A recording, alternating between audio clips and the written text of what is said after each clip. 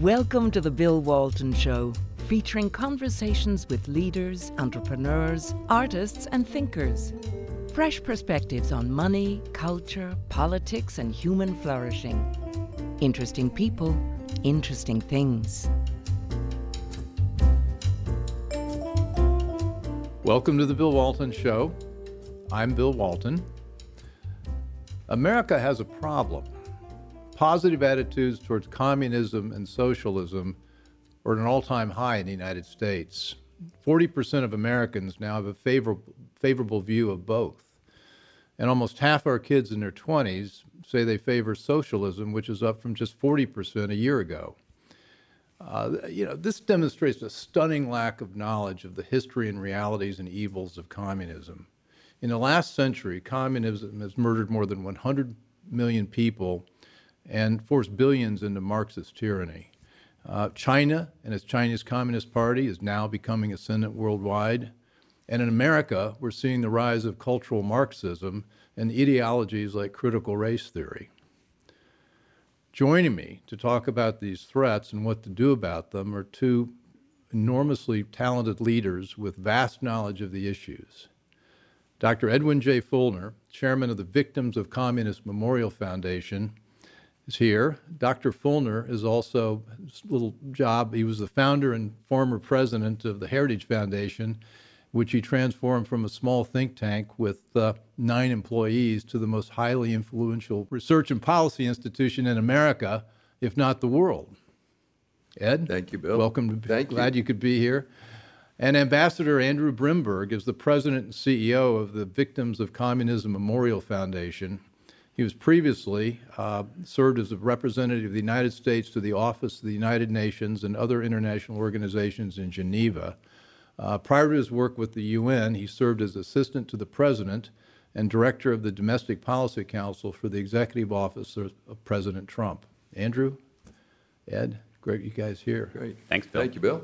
Ed, I think let's start with you. How did we come to where we are today with this issue? Oh, Bill, I've got a little more gray hair than either of you, so I guess I got into it earlier. It was, brief recap, my 20th birthday, my first trip to Europe with a bunch of college classmates and a priest who was our chaperone. We were in Munich, August 12th, 1961. We were scheduled to drive in on the Autobahn to Berlin and drive through Eastern Germany, which was very conventional back in those days. Then something happened that night. We couldn't go to Berlin. The news, in my rather feeble German, I was able to figure out what was going on. The communists were doing something. They were trying to stop people from making the transit, trying to stop people from going to the east side, from the communist side, into West Berlin.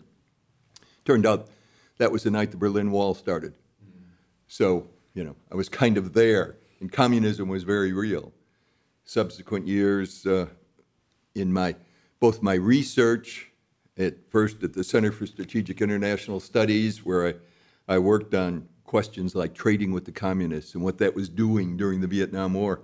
So I came to know it and to see it up close, and it was a very sobering kind of experience because the differences were so dramatic between their system and our system.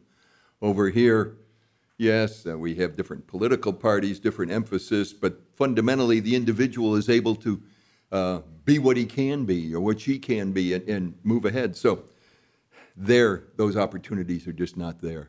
And that's what really woke me up to what was going on later on. Exposure to China, et cetera, but we can Well, good. We'll move. So, Andrew, you and I worked together in the Trump transition. Ed, we were all in there. That together, a band of brothers. You were a domestic policy wonk. I remember you knew everything about every single reg on the planet, and was very impressive. And then 4 years later, you've reemerged as somebody that's very passionate about China and the worldwide threat of communism. I mean, what happened? Thanks, Bill. So I have a shorter story than Ed's. Well, you're younger. That's right. So I grew up with the pillar figures and experience of Ronald Reagan and Pope John Paul II's heroic leadership witness about communism. And as a child, I remember when the wall fell. You were there when the wall went up. And as a child, I remember when the wall fell and the fall of the Soviet Union shortly after that. And like many Americans, I grew up experiencing, obviously, the evils and horrors of communism in the past, far away and in the past. That was over. And that to the degree that communism remained a threat in the world today, it was these little dictator countries that aren't really communist was the idea of, and just happened to be dictators where no free people would want to live. And China, but don't worry about China. They're going to become market-oriented. They're going to Western and liberalize. So they're not really going to be communist. So it's okay. And that's the world that I grew up, came of age in. And when I entered public policy and doing policy work, I focused on domestic issues because I saw the need to preserve economic liberty and freedom at home as the main focus that I wanted to work on. So that's where I wanted to make sure we preserved the ability for individuals to retain their economic freedom, religious freedom, and work in that space. And it wasn't, I'm sure like many Americans, it wasn't until the experience of the last several years that my eyes were open and I learned a lot. And I was incredibly honored to serve as the U.S. ambassador to the UN in Geneva.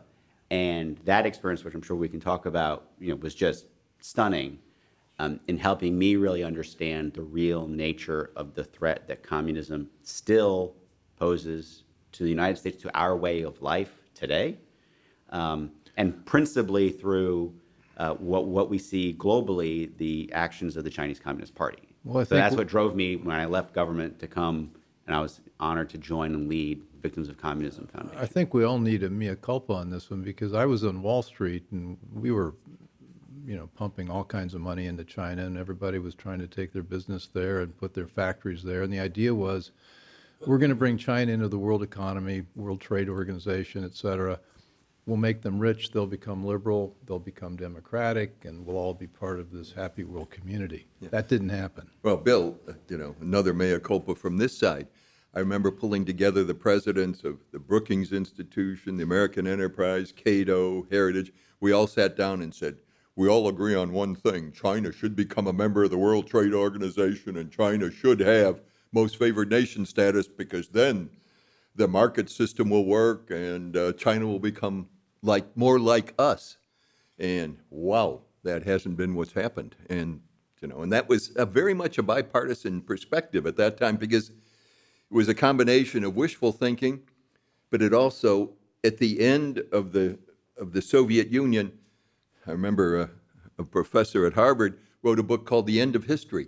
Well, it wasn't the end of history. I mean, it's wow, what we know with Victims of Communism Foundation, it's worse than ever. Yeah. Well, the Victims of Communism Foundation, it traditionally looked backward at what happened with Soviet Union and some of the Eastern European states, but now it's very forward-looking because this is not a past problem, this is a future problem. How long do you think this has been percolating in China? I mean, is this something that emerged with Xi, or has this been 10, 20, 30 years in the works? It goes back.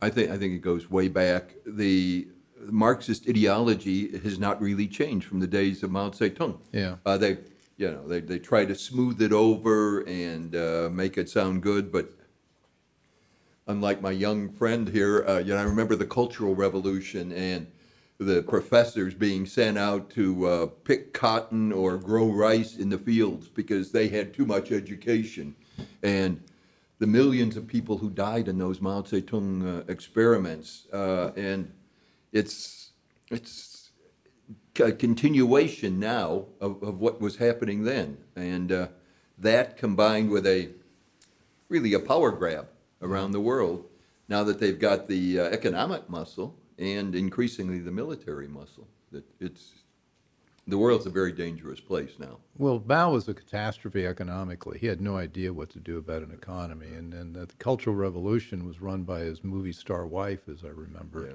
Yeah. And it was all about taking out educated people, but then Deng came in. Wasn't he the one that really said That's back when you Chinese communism with capitalist characteristics or something like that. Yeah, doesn't matter what you call a cat as long as you But get to the it objective. seems like they've been systematically since Mao, maybe since the 70s, been systematically building their what they call their warfares: the economic warfare, the cultural warfare, the legal warfare, and obviously the warfare, missiles and things like that. Andrew, you had an eye-opening experience when you got to Geneva and saw the influence of the Chinese Communist Party in Geneva. Absolutely. I mean, I was there to see, and meeting with other ambassadors and diplomats was very eye-opening from other countries in terms of their experience of the change of how China and the Chinese Communist Party approach working in international organizations. So I think we've seen an evolution where historically their approach has basically been one of, defensive, of just working in those spaces just to, preserve their own kind of sovereignty or domestic issues and fending off kind of criticisms or attacks, which is actually where I think one of the issues with the WTO admission, 20 years ago. I'm not going to pass judgment whether or not it was a good idea or the bad idea at the time. I think the clear problem that I hope we learn from it, and some of my experiences in Geneva I think point to it, is that the rest of the developed world in the WTO context failed to hold them accountable.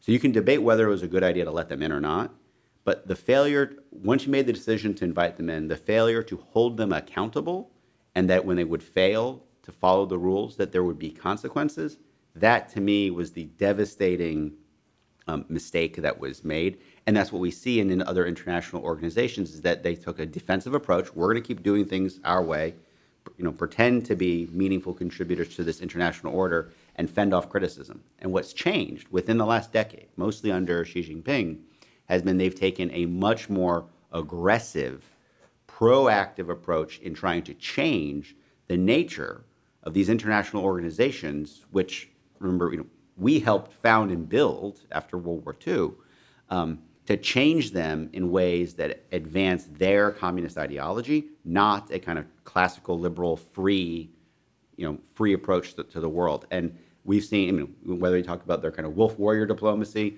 or their other actions in the international organization system, has become much more aggressive. Now, did you have any? You were the ambassador for the UN and also other international organizations. Yep. Did that portfolio include the World Health Organization? Yes.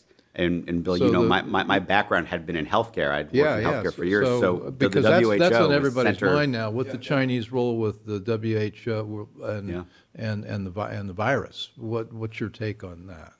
Oh, this is a perfect example, I think, of China acting in a very non-transparent, defensive posture, pretending to be, equal members, fully compliant with an international treaty body, an international organization, and the failure of that institution and other member states to hold them accountable when they fail to follow the rules. So I would draw a direct line from our failure to enforce the rules under WTO to the reason why we don't see the type of transparency we should have seen from China, all year last year in the WHO context.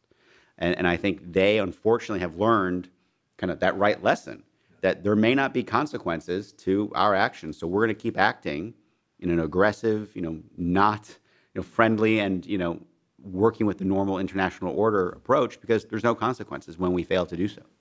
Bill, Andrew understates his own role, because I'm so proud of the fact that he actually beat the Chinese communists. And I think that's a story that he's got to tell us in terms of what he managed to do when he was our ambassador in Geneva, in terms of the most outrageous example I can think of in terms of intellectual property.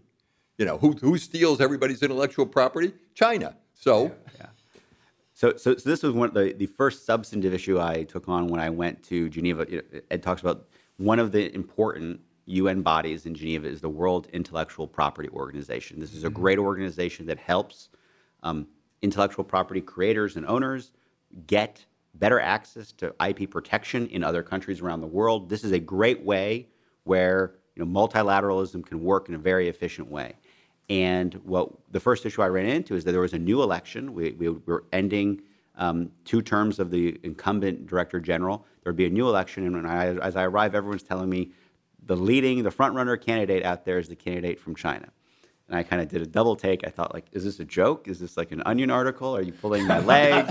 Like, what? You can't be serious. The Babylon Bee. Yeah. And I very quickly, in meeting with lots of other ambassadors, particularly those from developed countries, our traditional partners and allies, I was stunned where the near unanimity, where in my conversations with them, I basically hear two messages. One, which is, we're really troubled by this. This isn't actually this is not a good thing for the UN system or for WIPO.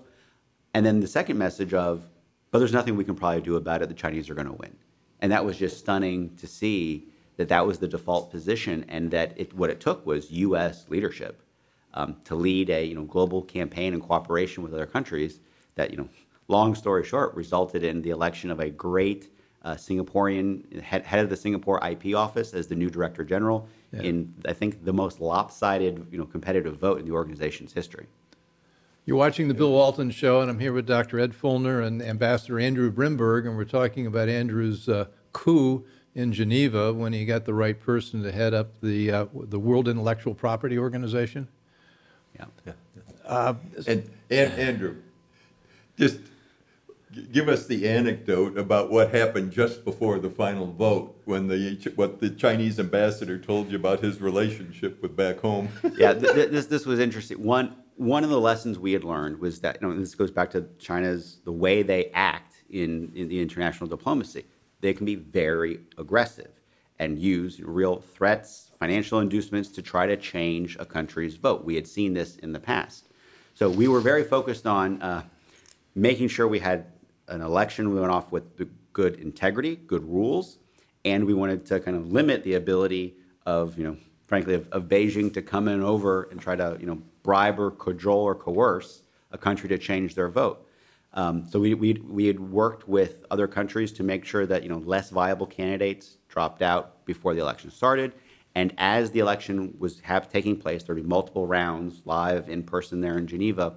That candidates that we saw that had been really well qualified candidates but weren't going to have the votes to get there, that they would withdraw from the race. So what happened was, after the first round of voting, one candidate was eliminated, and all of the other candidates that were running basically withdrew. So you were now faced with, there was going to be one final vote now between the Singaporean candidate and the Chinese candidate. So as Ed referenced, I approached the Chinese ambassador and inquired whether or not, given that all the other candidates had withdrawn, was he going to withdraw the Chinese candidate before the final vote? He was not. He was surprised by my question, and was very puzzled, and conveyed that well, we never foresaw this as a possibility. I'd have to get instructions back from Beijing. Maybe we could postpone the vote to tomorrow, and I could decide whether or not we would withdraw the candidate. And of course, we said, no, that's fine. Let's go ahead and have What was your leverage? I mean, what did you have over him that he had to withdraw? Nothing. You just nothing. I just offered that maybe he would want to withdraw to And he frankly, did? No, the Chinese did not withdraw. Okay. That's why there was this final vote. There was the most lopsided vote in the organization's What was history. the vote? Yeah. There was 83 countries voting that represented the coordinating committee, and I believe the final vote was 55 to, that would be 28? But weren't they afraid of the Chinese retaliating? Because they're Other notorious countries. for... Oh, yes. Oh, this is my conversation with the Chinese ambassador. Yeah. My conversations with other, ambassadors throughout the process indicated that countries were very concerned about retaliation by China, which is why one of the most important things we focused on that had nothing to do with the, diplomacy and politicking on this was, in the international organization body, the rules for how the election would take place. We had seen examples in the past where, the individual delegate who votes on behalf of the country, like I did, would take their phone and video or photograph them voting for the Chinese candidate, so they could send that as evidence to China to get whatever kind of either payoff or inducement, or to say, hey, we did what you asked us to do. And this was just completely antithetical to any approach. So what we focused on was the rules, to make sure that we were going to have rules that protected the integrity of the ballot in the international organization setting. We limited, we worked, and all of this was done in great cooperation with other countries. Because in the UN system, outside the Security Council in New York, but in Geneva, the U.S., we're the biggest payer for everything, but we have no veto. So we have to work with other countries and get them on board. What percentage of the budget are we in the UN now? 30%? Almost 30% for the Yeah. UN overall, and it varies by individual organization. Ed, what's the nature of the Chinese threat? I mean, we sort of jumped into this, and I want you both to talk about why are we concerned? We have to be concerned, Bill, both because of their just the size of the economy, the way it has grown, and the acceptance by so many people who basically enjoy the virtues of freedom around the world and free enterprise. Hey, we can get our widgets cheaper made in China. Hey, oh yeah, well, we're dependent on them for supply chain, so we can't ruffle those feathers. Or if you're in a less developed country, China's been so good to us, they're helping us develop our port system or building a railroad for us. Well, this goes back a long, long way in terms of Chinese efforts and communist efforts, going back actually to what the Soviet Union did back in its heyday when it was working elsewhere around the world, whether it was in Southern Africa, et cetera.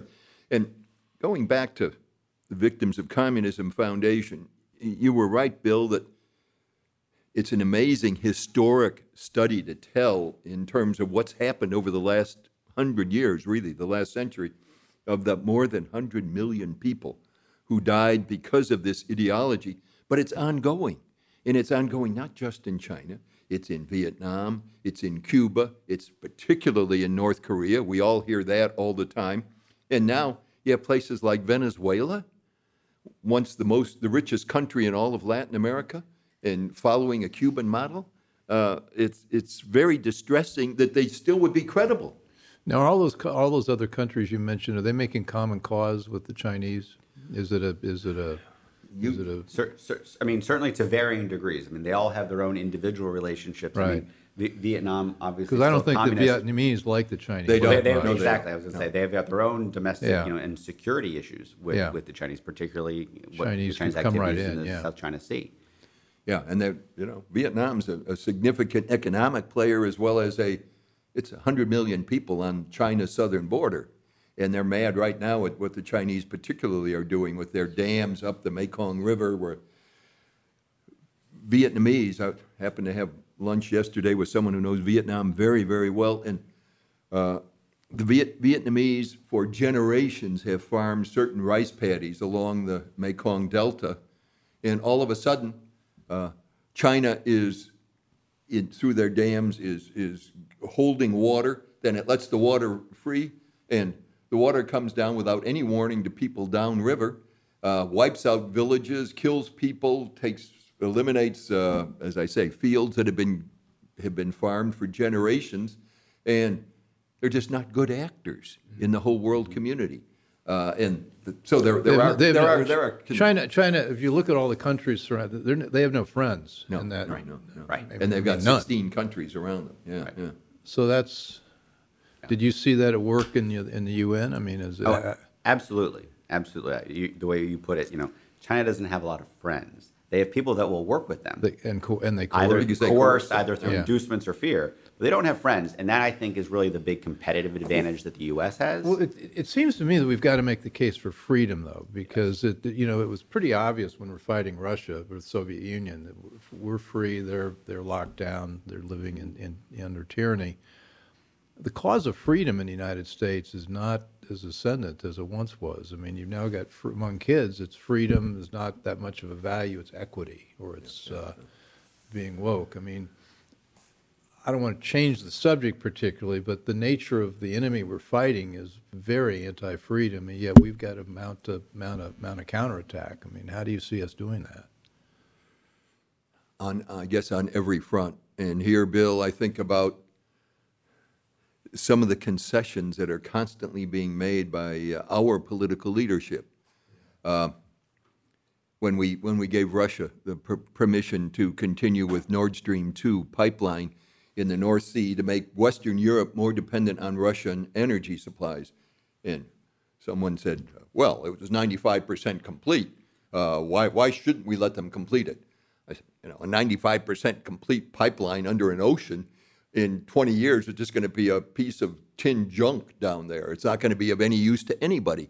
But we made it viable for them and for our allies then to be able to separate themselves, I guess, from us. So what we need is really strong leadership, I think, not only from the United States, but from our allies, whether they're in NATO, whether it's in North Asia, think about Korea and Japan particularly, whether it's from besieged allies like Taiwan, outnumbered 70, 80 to 1 in terms of what might happen to them, and on down. And we've done some interesting things, and Andrew, you were involved, things like Quad, where we've got the United States and Japan and India and Australia working together to kind of counter what's going on in China.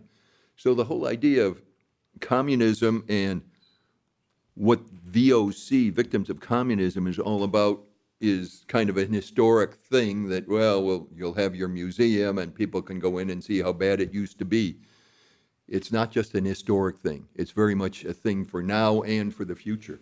You're watching the Bill Walton Show. I'm here with Ed Feulner and Andrew Bremberg, and we're talking about the nature of the Chinese Communist threat and how the United States, America, needs to marshal its forces effectively against it. And first is understanding the issue, understanding the problem, and that's what you guys are doing with your foundation. What's your role? Yeah. Let me just say one thing about the history of it, Bill, because this goes to one of the points you've made before. Victims of Communism Foundation was authorized by a specific act of Congress passed unanimously with outspoken support from Jesse Helms on the right and Nancy Pelosi on the left. Signed into law by President Bill Clinton in 1993. And we are proud of that charter because that's what the traditional American perspective has always been, that we are different from the communists and that we want to honor those people who have suffered from lack of freedom. And that's why I guess it's so important today when, as you pointed out in the beginning, so many people don't see the difference. And we've got to remind them of what that difference is. Sorry. Yeah, no, but to your question about what we're doing today, I'd really like to talk about, we have a really impressive China Studies program at Victims of Communism led by Dr. Adrian Zenz, who's our senior China fellow, who has been doing incredible research, new research about what is happening. The area he specialized in has been Western China, in the Xinjiang area, and the research that we've been able to produce in terms of exposing and explaining what is happening with the genocide that China is now committing against Uyghurs and other religious and ethnic minorities in Western China has been critical. So we saw the decision at the end of the Trump administration to ban the importation of cotton and tomatoes from Xinjiang. And then immediately after that, you saw the decision by Secretary Pompeo to label now, what was happening. What they're doing there is you're using forced slave labor. Forced labor, absolutely. Okay. Absolutely. You saw the decision by Secretary Pompeo to make the formal designation of genocide, which then, equally importantly, then under the Biden administration, Secretary Blinken reconfirmed. There was a lot of speculation, if you remember back at the beginning of the year, that, what's the Biden administration going to do? Would the new secretary walk back Secretary Pompeo's genocide determination? And they didn't. And one of the reasons that I believe that's the case is that the research base, that those decisions, both the importation bans and the genocide determination, has been based on, including the research done by Adrian Zenz, is so clear and so convincing. There's no way you can walk that back, and that it's an important message that the rest of the world, I believe, is now slowly waking up to. This is a conversation that I would have with other ambassadors in Geneva or in the human rights space, for the entire time I was there, and you had a lot of tepid, acknowledgement and significant hesitancy on the part of other countries to sign on to the letter or put their name on it. And we're seeing that change now, I believe, frankly, because the evidence has become so convincing and so overwhelming. Not just the acts that the Chinese government are doing, but the latest research paper we put out shows the intent to commit a genocide. China has weapons, though the Russians didn't. The Soviet Union didn't. The difference is, the Cold War, we had the Soviet Unions, they had their missiles, we were Iron Curtain, it was pretty obvious. They were bad. We weren't that interconnected. Now with China, though, we are so interconnected economically, technologically. we've got a big threat with our semiconductors mainly come from Taiwan, and China has designs on that, but they've got their own semiconductor that we buy from them. And with regard to the Uyghurs and the slave labor, they're making cotton, right? Picking cotton. That's been one. Yeah. And a lot of the apparel companies, there were some retailers. I think a Swedish retailer that was in China had 400 stores, and they came out against this slave labor. And then next thing you know, if you called China's Uber, they couldn't tell you where the store was, and they disappeared the whole chain. And they've got that same kind of pressure to bring to bear on Nike, the National Basketball Association. There's a couple of things. So it starts with cotton. That was the most obvious one. But we're now seeing questions about other, solar panel components that are being produced with slave labor. The whole supply chain in China. It's a very obvious question mark about kind of how much they've integrated, forced slave labor of Uyghurs. Cotton was the obvious one. But in other sectors, we're doing research on this right now to help identify what other parts of the supply chain are infected by that. So if you want solar in the United States, we're buying it all from China. And they're using slave labor to make it? That's what it looks like. Yeah. Well, except, look, we do have some friends. As you both know, I'm going to be going to Korea very soon, to South Korea, Free Korea. And one of the main Korean companies actually moved their whole solar panel production from China to Georgia, Dalton, Georgia. And it's a Korean company, but they actually make solar panels now in the United States. So there are options out there. Samsung used to do all of their telephones in China. They moved them all to Vietnam. Now, yes, Vietnam's still a communist country, but at least they're not dependent completely on China for that part of their supply chain for their telephones. So there are some positive things happening from our friends and allies around, but at the same time, General Motors' largest sale of automobiles is to China. Are they going to go over and shake that up? And that's a problem. And you touched on this, and so did Ed just now. I want to come back to the question about why is it a threat? Because China has had this impressive, I'd say, lie message for years, which is we're just trying to defend ourselves, just leave us alone. And we're basically drawing to we're not like the Soviet Union. They were this ideological, global threat, trying to spread their ideology around the world. We're just trying to just leave us alone. And it's such a pernicious lie because it lulls you into the idea of, we shouldn't worry about them. But it's a clear lie in that they now use their geopolitical power with other countries or their market power with companies to now reach out beyond their borders. I mentioned this to the Chinese ambassador when I was in Geneva. One of the most telling things that had happened in the recent years was the controversy over when one of the NBA owners had tweeted "Free Hong Kong," and you saw the threats of economic repercussions against the NBA by the Chinese government. Coach. Right, correct. The coach. Yeah. But what it helped show is that this whole idea that China is just defensive, just leave us alone. No. They're going to take their ideology, their censorship, their lack of freedom, and they're going to seek to superimpose it in your country if you criticize them. And that's a huge threat. Wasn't there a martial arts star that somehow said something incorrect about Taiwan or Hong Kong, and he gave this groveling apology because his martial arts is such a big market in China? Well, and his movies would not have the proper attendance that he hoped for in terms of paying for making the movies. Yeah. And the NBA, I think, just committed to $3 billion for the Chinese market because it's so big for them. Right. These are American sports teams going over there because of their search for the almighty. Not even the almighty dollar, for the almighty renminbi. China would like to change the reserve currency. That's for sure. That's Yuan, for sure. renminbi, yeah. Are they making any progress on that front? I'm not an expert on that. I don't think so. I don't think people want to have China's controlling the world's currency. They certainly don't. I want to bring up one other point on that whole subject, though. Yeah. We have a good friend who you should have on one of your shows, Bill. That's Roger Robinson. Oh, I know Roger. And Roger's done yeoman's work in terms of pointing out that in the United States, China's just this other big emerging country, all of a sudden Chinese companies are being listed on the New York Stock Exchange, the American Stock Exchange, over-the-counter markets, and American veterans and American servicemen and women whose pension funds are invested in some of those stocks.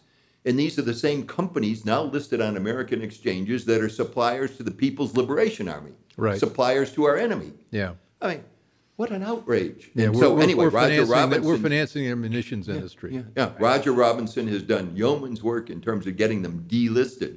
And both administrations, both the Trump administration and now the Biden administration, have reaffirmed that they're going to be delisted. Well, this surprises me that Biden has actually done a couple of things right. I'm surprised because he did something right. He kept this, I think there were like 76 companies that were banned from the exchanges, and he kept that in place. And you mentioned the other thing he did. What's the Biden versus Trump? My one line is that U.S.-China relations are not ever going to go back to, quote, the good old days, whether it's the Obama days or the George W. Bush days. Right. It's new, and leaders in both political parties realize that there really is a China threat. And you see this from Tim Kaine, the former Democrat candidate for vice president, joining together with Tom Cotton on joint efforts to stop further Chinese incursions into the American economic system. And there are many examples like that.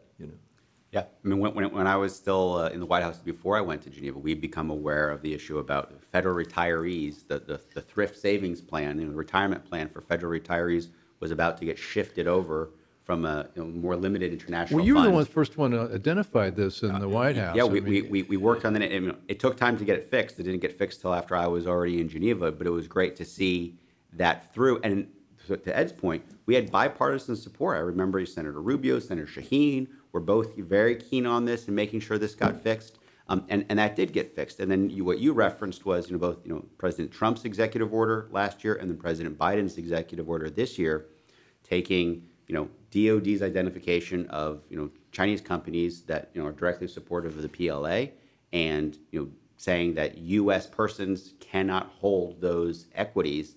And what's important is that what I saw in the Biden executive order, it actually expanded and created a new category, not just those that are related with the PLA, but those related to surveillance issues. So Hikvision, which is a huge Chinese company that does all their surveillance technology, was added to that list by the Biden administration, and that was a great sign to see that taken. So I totally agree with Ed that this is a bipartisan issue. And one other example of that was the end of last year.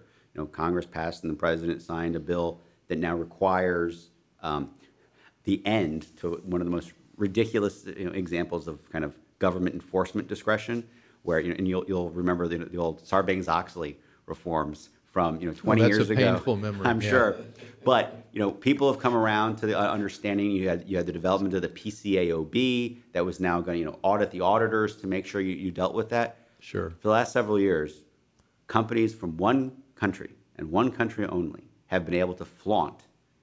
Oh, that's right. The ability to make their books open to the regulators. And it's been Chinese listed companies that we allow to list in the United States in violation of federal law. So what you had, though, you had bipartisan support for a bill that said that's got to stop and that's going to end.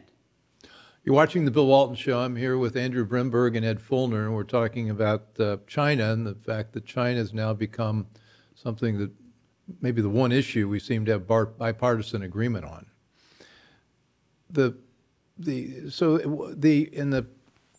many places to go with this. I don't know. Yeah. We could talk this whole.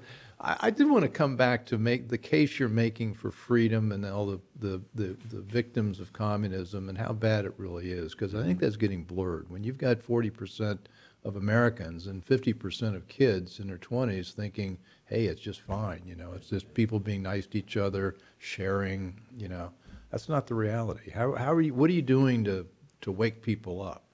Well, we have a teacher's education program in terms of being able to teach this. You tell us about your trip just recently to Florida. It's very exciting. It was very exciting. I was just in Florida yesterday, where the governor signed several kind of civics education reform bills, one of which was a bill that victims of communism had worked in close partnership with members of their state legislature to push forward the requirement that students learn about communism and totalitarian regimes in high school, in their comparative government classes, and learn and understand the flaws and evils of communism when learning about the U.S. government and how it works, and including, part of that great legislation, also included the development of these profiles in patriotism, that we are going to tell the stories of those that have fled communism as refugees or exiles and made it to the United States. And we are so thrilled about that part too, because that builds on another project that we've been running at Victims of Communism, which has been called our Witness Project,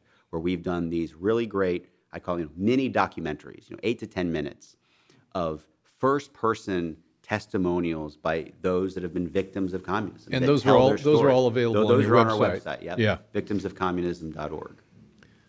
So, does China have internal weaknesses? I think they do. And does Xi really have the whip hand? How firm is his grasp on power? Because I think of him as the really prime mover of the aggression we're seeing. Whip hand, yes. It's pretty clear, I think, to most outside observers that any dissidence from his leadership is being subdued or even eliminated very clearly inside the Communist Party. Is he disappearing people? That might be a little strong, but we look at some of our friends. We just presented our Truman Reagan Award, bipartisan award, to Jimmy Lai in absentia, the great hero of a free media in Hong Kong. And the day we presented it to him was the day after his third consecutive trial began. And he's got another 4 trials, I believe, pending for what he has done, because he had the audacity to publish a newspaper expressing free views and to support pro-democracy movements inside Hong Kong. This is no longer tolerated by the Chinese. So the clampdown is universal. I saw in our daily digest in VOC, the new Chinese ambassador coming to the United States is no longer going to be Mr. Nice Guy, Mr. Diplomat. He's one of the real tough guys from President Xi, and he's going to be much more in your face than the current ambassador has been. So it's depressing, but at the same time, it's a good challenge for us to remember and to draw more clearly, I guess, the lines between what we believe in and what the other side believes in, and that ought to be a lesson that the kids should be able to learn. If the kids could start learning real history and everything else. Well, did he blunder by coming public with his aggression? It seems to me the Chinese are making tremendous progress in infiltrating all these different cultural institutions, Confucius Institutes, the whole coming in the United States. Now, everybody likes the Chinese, and we do. I mean, Americans generally like Chinese, but they've got 80 million members of the Chinese Communist Party that don't necessarily think we're that great. But it seemed like Xi came public with this too soon. Well, I think that's. I mean, they could have enveloped us if they'd waited longer. Well, that's going to be the huge historical question of, did they come out with that too clear too soon or not? And that's what we're going to have to figure out and struggle through the next several decades. But I want to just come back to the first question part about, China's biggest vulnerability in the way they perceive it is their own domestic population. They view their domestic population as their own biggest threat.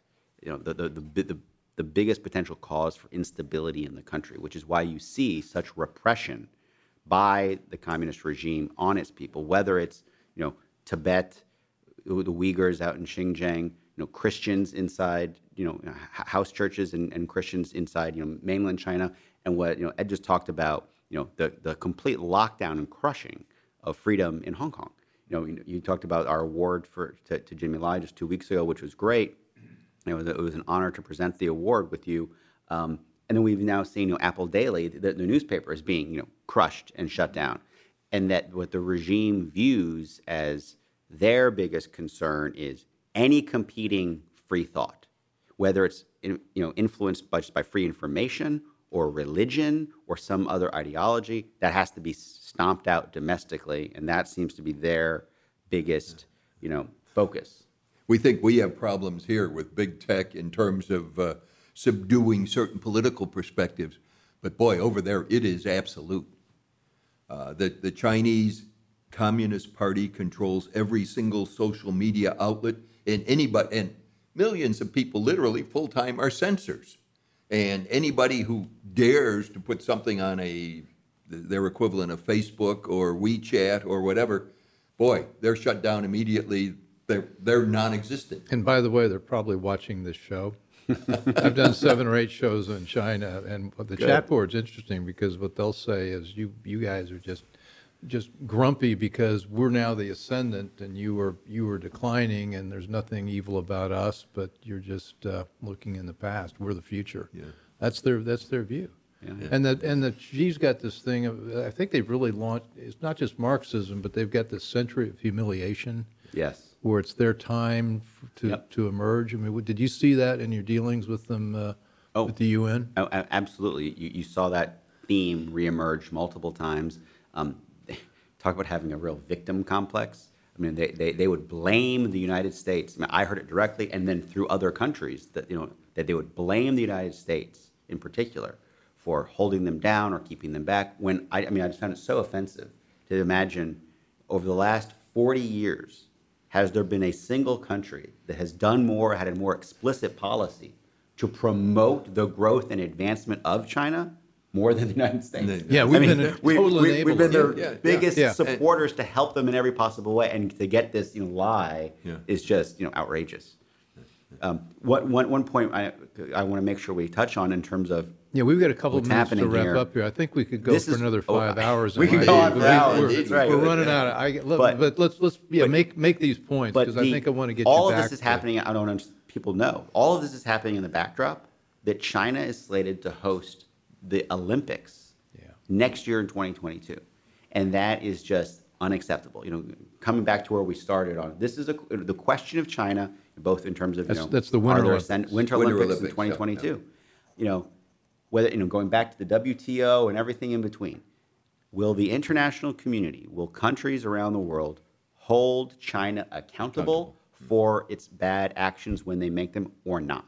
And in my view and perspective has been the biggest problem is China's bad actions, of course, but enabled by the unwillingness or inability of countries at times, including the United States, but other countries around the world, to hold them accountable for when they act badly. So we're going to face this question in less than a year. Is the world going to send diplomatic delegations and come and be tools of a domestic propaganda event at the very time countries are recognizing there is a genocide of 1 million people in concentration camps and a genocide of forced slave labor happening in China? Bill, I want to make 2 points. One is in terms of current Chinese behavior. Yes, it is the genocide. Yes, it is the slave labor. It's also the forced organ transplants, the horrifying stories. I was in Europe last week. I met with a senior American diplomat who had been in Asia. He said the horror of seeing people walk around either wearing sunglasses or eye patches because somewhere along the line their eyes were physically removed. They're alive. These are real living people. They just take their eyes out and sell them on the international market. I mean, that's a pretty horrifying thought. And, that's going on today. But I want to, if I had one concluding thought, Bill, this going back to history, Andrew and I had the opportunity about a couple of weeks ago to have lunch with a Jewish refugee from Romania who got out when Romania was still communist, came over, was adopted by Jewish parents in New York City, raised, and now very, very concerned about communism, not only in Romania as it was and in all of Eastern Europe, but how it still continues around the world. And I said to him very candidly, I said, Louis, I said, this is very, very interesting. I said, but you're a Jew. What about the Holocaust? Wasn't that awful, what happened under Hitler and the Nazis? And he looked at me very calmly and he said, Ed, he said, Hitler did it to the Jews. The communists do it to everybody. I thought to myself, what a statement that is about what we're up against right now. And I would just add to the question, the part about history. I've always loved the quote, those who fail to learn from history are doomed to repeat it. And I think what we're doing at the Victims of Communism Memorial Foundation is rooted in making sure we educate people about what has happened with communism in the 20th century. Because I really feel, particularly people my age or younger, have never actually been educated. It's not that they've forgotten, they've never actually learned the lessons of the evils of communism in the 20th century. So I think educating them and teaching them about that, and so that they can draw from those experiences, can help inform people as we move forward and deal with the challenges front and center posed by communist China today. But if you don't have that founding and that rooting, it's going to be very difficult for people to understand, why do you keep saying the Communist Party? Who cares? I think that's what seeps into some of this idea that, you're anti-China, meaning like you're racist or anti-Chinese, when that's the furthest thing from. I mean, as you said, Americans love the Chinese people. It's the Chinese Communist Party, and making that connection and helping people have the background of what that means in seeing what have totalitarian communist regimes done always for decades throughout the 20th century that caused the deaths of 100 million people and enslaved billions now. Yeah. Bill, when we open our museum later this year, the theme is a very simple one. Remember us. 100 million people died because of this scourge of this abhorrent philosophy. Remember us. And the victims have been everywhere around the world, and they deserve being remembered. Well, we're going to help them remember it. This to be continued. Seems like the Winter Olympics are a great focal point to get the word out for this, because that's going to be on everybody's mind, and it seems like that's a great way to put together a list of all the past, current, and future oppressions. And I don't know, I'm all in. Do you have other members of the coalition in this one? There are some people. Oh yeah, we've worked with, I think now we're well over 100 other organizations that have spoken out, written letters, and talked about the need for the IOC to move. Well, it seems like because of your background, and obviously Ed's your background, you did build the world's greatest think tank. Thank you, Bill. That was a little thing you did. Thank you for that. I think there's a real leadership role for you guys in this, because there are a lot of people interested, but we need a leader, I think. Yep. So, and I'll just add, from my experience in Geneva, the leader has to be the United States. Without the U.S. leadership, nothing's going to happen. But this is going to be a real challenge, and I think opportunity for the United States government now to take this issue on and lead. Okay, Andrew, Ed, thanks. To be continued, I'm sure. We've got a lot more to talk about. You've been watching The Bill Walton Show, and I've been talking with Dr. Edwin Feulner and Honorable Ambassador Andrew Bremberg about China and communism worldwide, and what we intend to raise awareness about that issue. So thanks for listening, thanks for watching, and we'll talk next time. I hope you enjoyed the conversation. Want more? Click the subscribe button or head over to thebillwaltonshow.com to choose from over 100 episodes. You can also learn more about our guest on our Interesting People page. And send us your comments. We read every one, and your thoughts help us guide the show. If it's easier for you to listen, check out our podcast page and subscribe there. In return, we'll keep you informed about what's true, what's right, and what's next. Thanks for joining.